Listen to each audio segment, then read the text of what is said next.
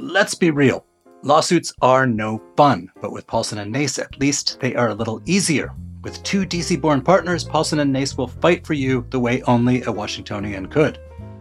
Paulson and Nace handles medical malpractice, wrongful death, and other complex injury cases involving negligence. So if you have been hurt or lost a loved one because of someone else's mistake or negligence, call Paulson and Nace for a no-obligation consultation. Visit www.paulsonandnace.com or call 202-463-1999.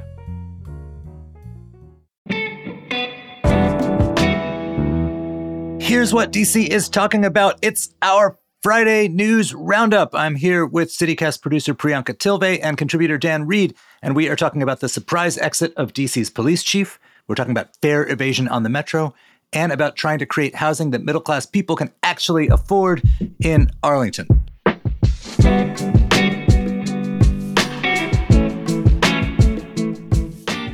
Today is Friday, April 28th. I'm Michael Schaefer, and this is CityCast DC.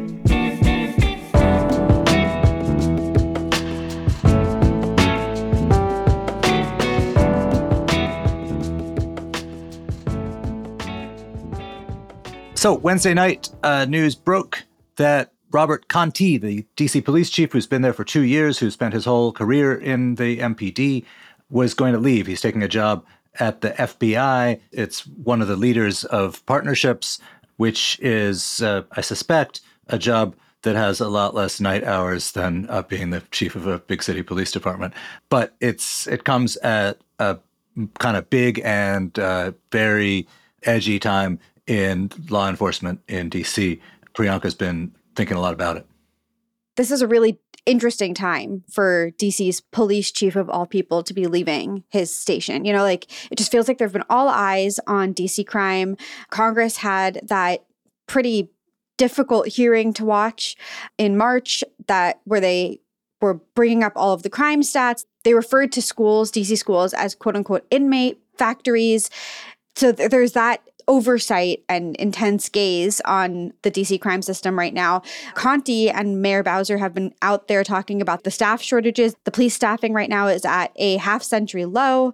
And then, of course, there's like the rise in crime rates generally in DC. In 2021, 227 people were murdered. That was the most of any year since 2003. There was a slight decrease last year, but then this year we're trending upwards again. So with all of this focus and turmoil around what the crime scene in DC is like at the moment, I mean, to lose the top dog is sure to create some sort of turmoil, you know, and Chairman Phil Mendelson said he was shocked by the news. I'm curious about how they're going to handle this transition. His last day is June 3rd, so they've got a month. And it's going to be really interesting because in the middle of that month, Conti is supposed to testify with Bowser at the second, like the part 2 of the congressional oversight hearing. That's on May 16th. So I'm curious about how that's going to go down. I imagine that congressional Republicans are going to be really obnoxious about the fact that Conti is there, assuming he still goes, and that he is about to leave his post, and the crime situation is what it is. Yeah, it sounds awkward. Like, the timing is so bad. It almost seems like designed to create questions of uncertainty. I mean, you could also look at it the other way and say this is sort of an opportunity. Look, if I'm the financial advisor to the Conti family, he's been on the MPD since he was 17. It's a 30-year run. Take your pension, take a senior job at the FBI, you come out ahead, right? So assuming that it's just a matter of him sort of seizing an opportunity and not some other thing that, you know, we don't know about. The opportunity for the mayor or for the city is to kind of reset the conversation about law enforcement. I mean, crime rates have gone up. This is a subject in blue-collar DC neighborhoods of a lot of consternation and conversation. It's a subject all over the city. There has been this divide about how big the police force should be, how much money the budget should have. One of the divides has been, like, literally the people who represent east of the river, DC, have been among those pushing for bigger budgets, keeping police officers in school and so on. This is a divide. It's a philosophical divide in the city. The question of how confident we ought to be in law enforcement and how much law enforcement has to do with the crime rate are all kind of open questions. Introducing a new police chief who can sort of lay out a strategy and win public support for it or spur this divide so that we, through our democratic processes, can kind of decide on a way to go. That's actually could be a good thing. It could be an opportunity for the mayor. It obviously is incredibly, incredibly fraught with danger. Yeah, I mean, I do see your point. I do see how she could use this as an opportunity to turn the conversation around. I just think that it's not going to be in congressional Republicans' interest at all to give her that opening. And I'm a little bit skeptical of her ability to take that opening on May 16th. Look, we had been in, as a country, this sort of system where there were like kind of like star police chiefs, and they were like football coaches. They moved from city to city. This Conti's model of like coming up all the way through one force, winning his promotions, getting to know people in the neighborhoods, eventually leading the force. That was viewed as kind of the yesteryear model. DC had chiefs like Charles Ramsey, who had come from, elsewhere and then went on to elsewhere. The appointment of a new chief, whether it is a sort of a superstar from someplace else in the country or a lifer in MPD, would give the mayor or the new chief an opportunity to articulate a strategy, and then, because this person has to be confirmed, enroll the DC Council and by extension the general public in this strategy, so that instead of a moment of like great division about policing, we could have at least some degree of shared investment in what we're going to do from here. Yeah, absolutely. I was also thinking about the fact that Conti became police chief in January 2021, literally right before the insurrection. He took office on January 2nd. So it's been a hard 2 years. From that perspective, also don't blame him for wanting to kind of get out and move on. And maybe he's been trying to move on to something else for a second now. Well, right. And he spent a lot of that time also internally dealing with a council that was interested in pulling back his budget, dealing with new rules and regulations. But I don't think there's anybody in the world who leads an organization that wants a smaller budget. The new rules and regulations, I think a lot of people believe in professional policing are actually happy with rules that encourage professionalism and help make it easier to get rid of bad cops. Right. And it wasn't just council, right? It's like both of those are like administrative headaches that, like, insofar as being a police chief has like, parts of the job that are lots of fun and engaging and parts of the job that are not much fun. I think the not much fun parts of his job were closer to the surface the last couple of years. Right. Well, I mean, especially because it's not just council that was calling to reduce the police budget. It was a national phenomenon. And so he was up against a real wave of people trying to take away his budget. And I guess I see why he'd want to bounce.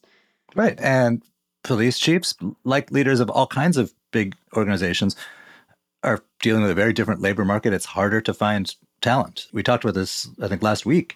The police department's having a lot of recruiting problems. People with political agendas are going to say, like, oh, this is because they're, making it harder to be a cop by forcing them to have rules. But it's also harder these days to recruit like people for schools or newsrooms or, almost any workplace. So again, 2023 is not a great epoch to be in institutional leadership.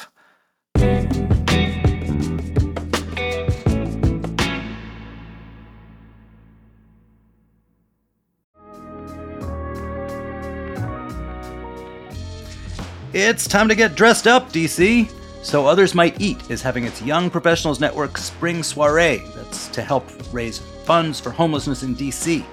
The gala is on the evening of May 17th at the National Museum of Women in the Arts. There will be live music from DJ Heat from the Washington Wizards, photo booths, food, and even a special appearance by a former actor from Pretty Little Liars. Wow!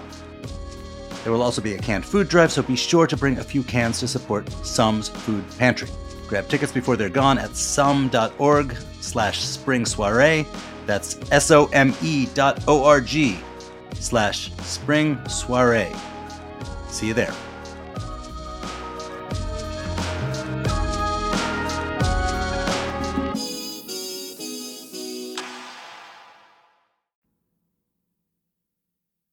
So I have a question for y'all. It's a big one. Do you live in a townhouse or apartment of some kind? Apartment, yeah. Of some kind. I have a house that is connected on one side and not connected on the other. What does that make me? A duplex.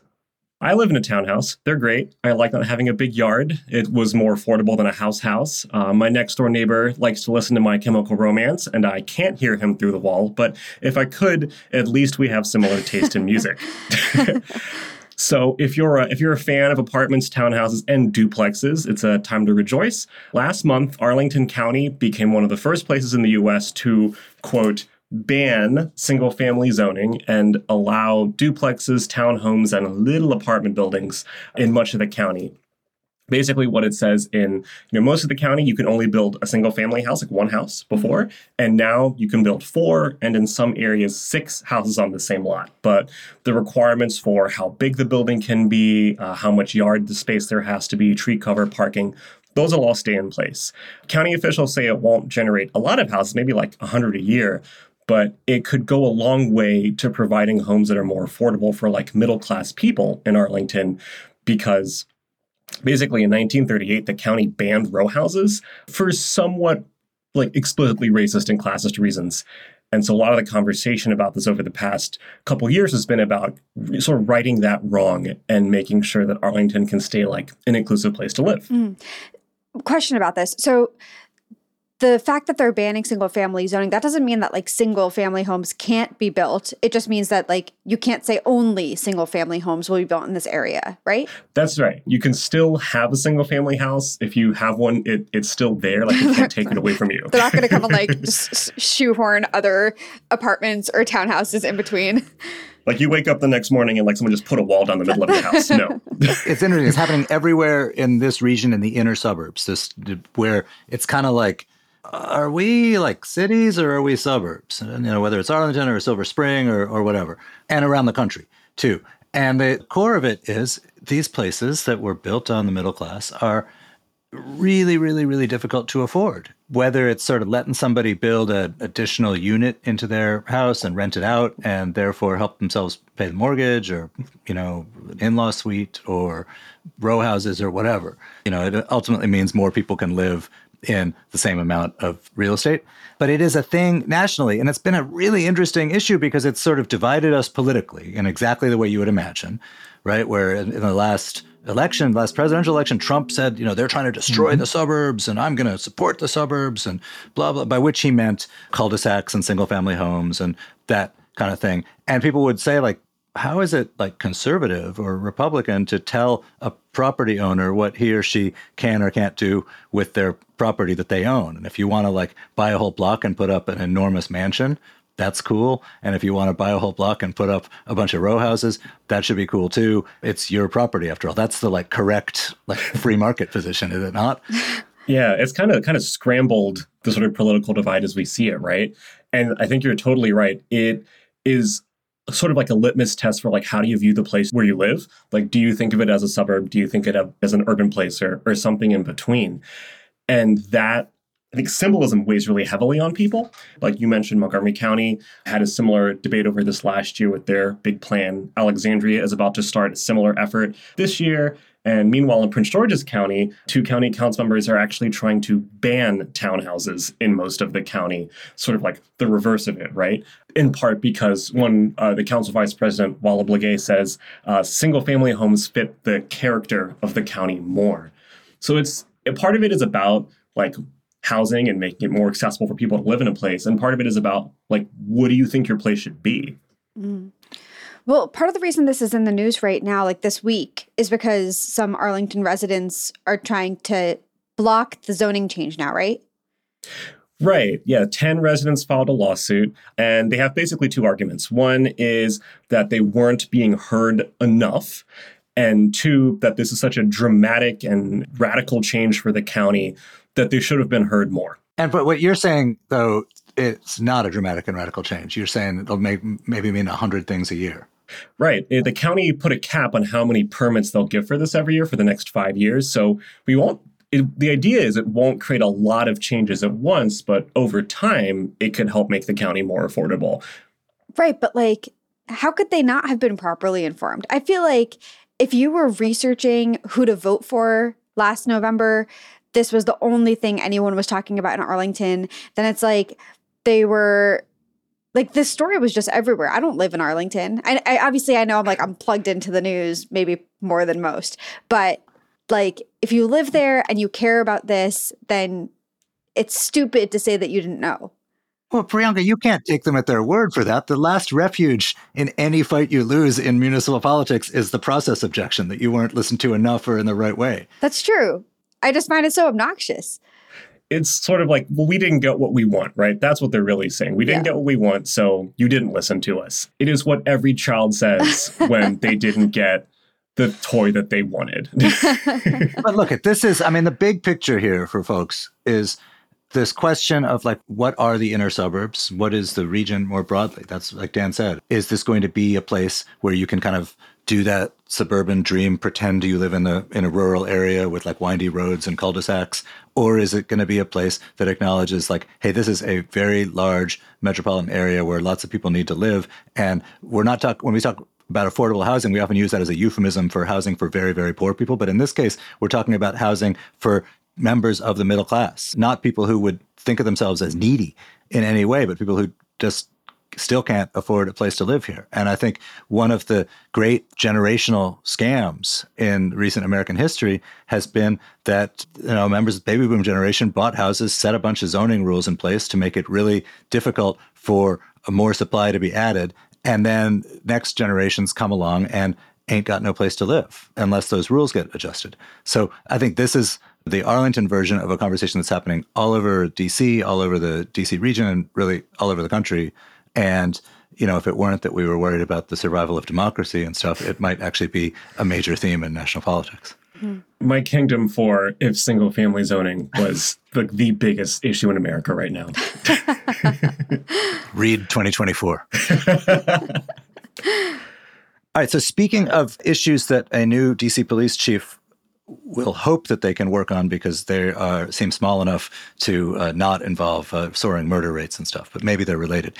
The general manager of Metro has said something again about fare evasion in Metro, which is a increasing phenomenon, which is hurting their bottom line. And they are trying to architect their way around the problem with bigger gates that are harder to jump over. Randy Clark's contention is that one of the causes of this is that DC a few years ago decriminalized fare evasion, i.e., if you get caught jumping over the turnstile, you will get a ticket instead of being arrested.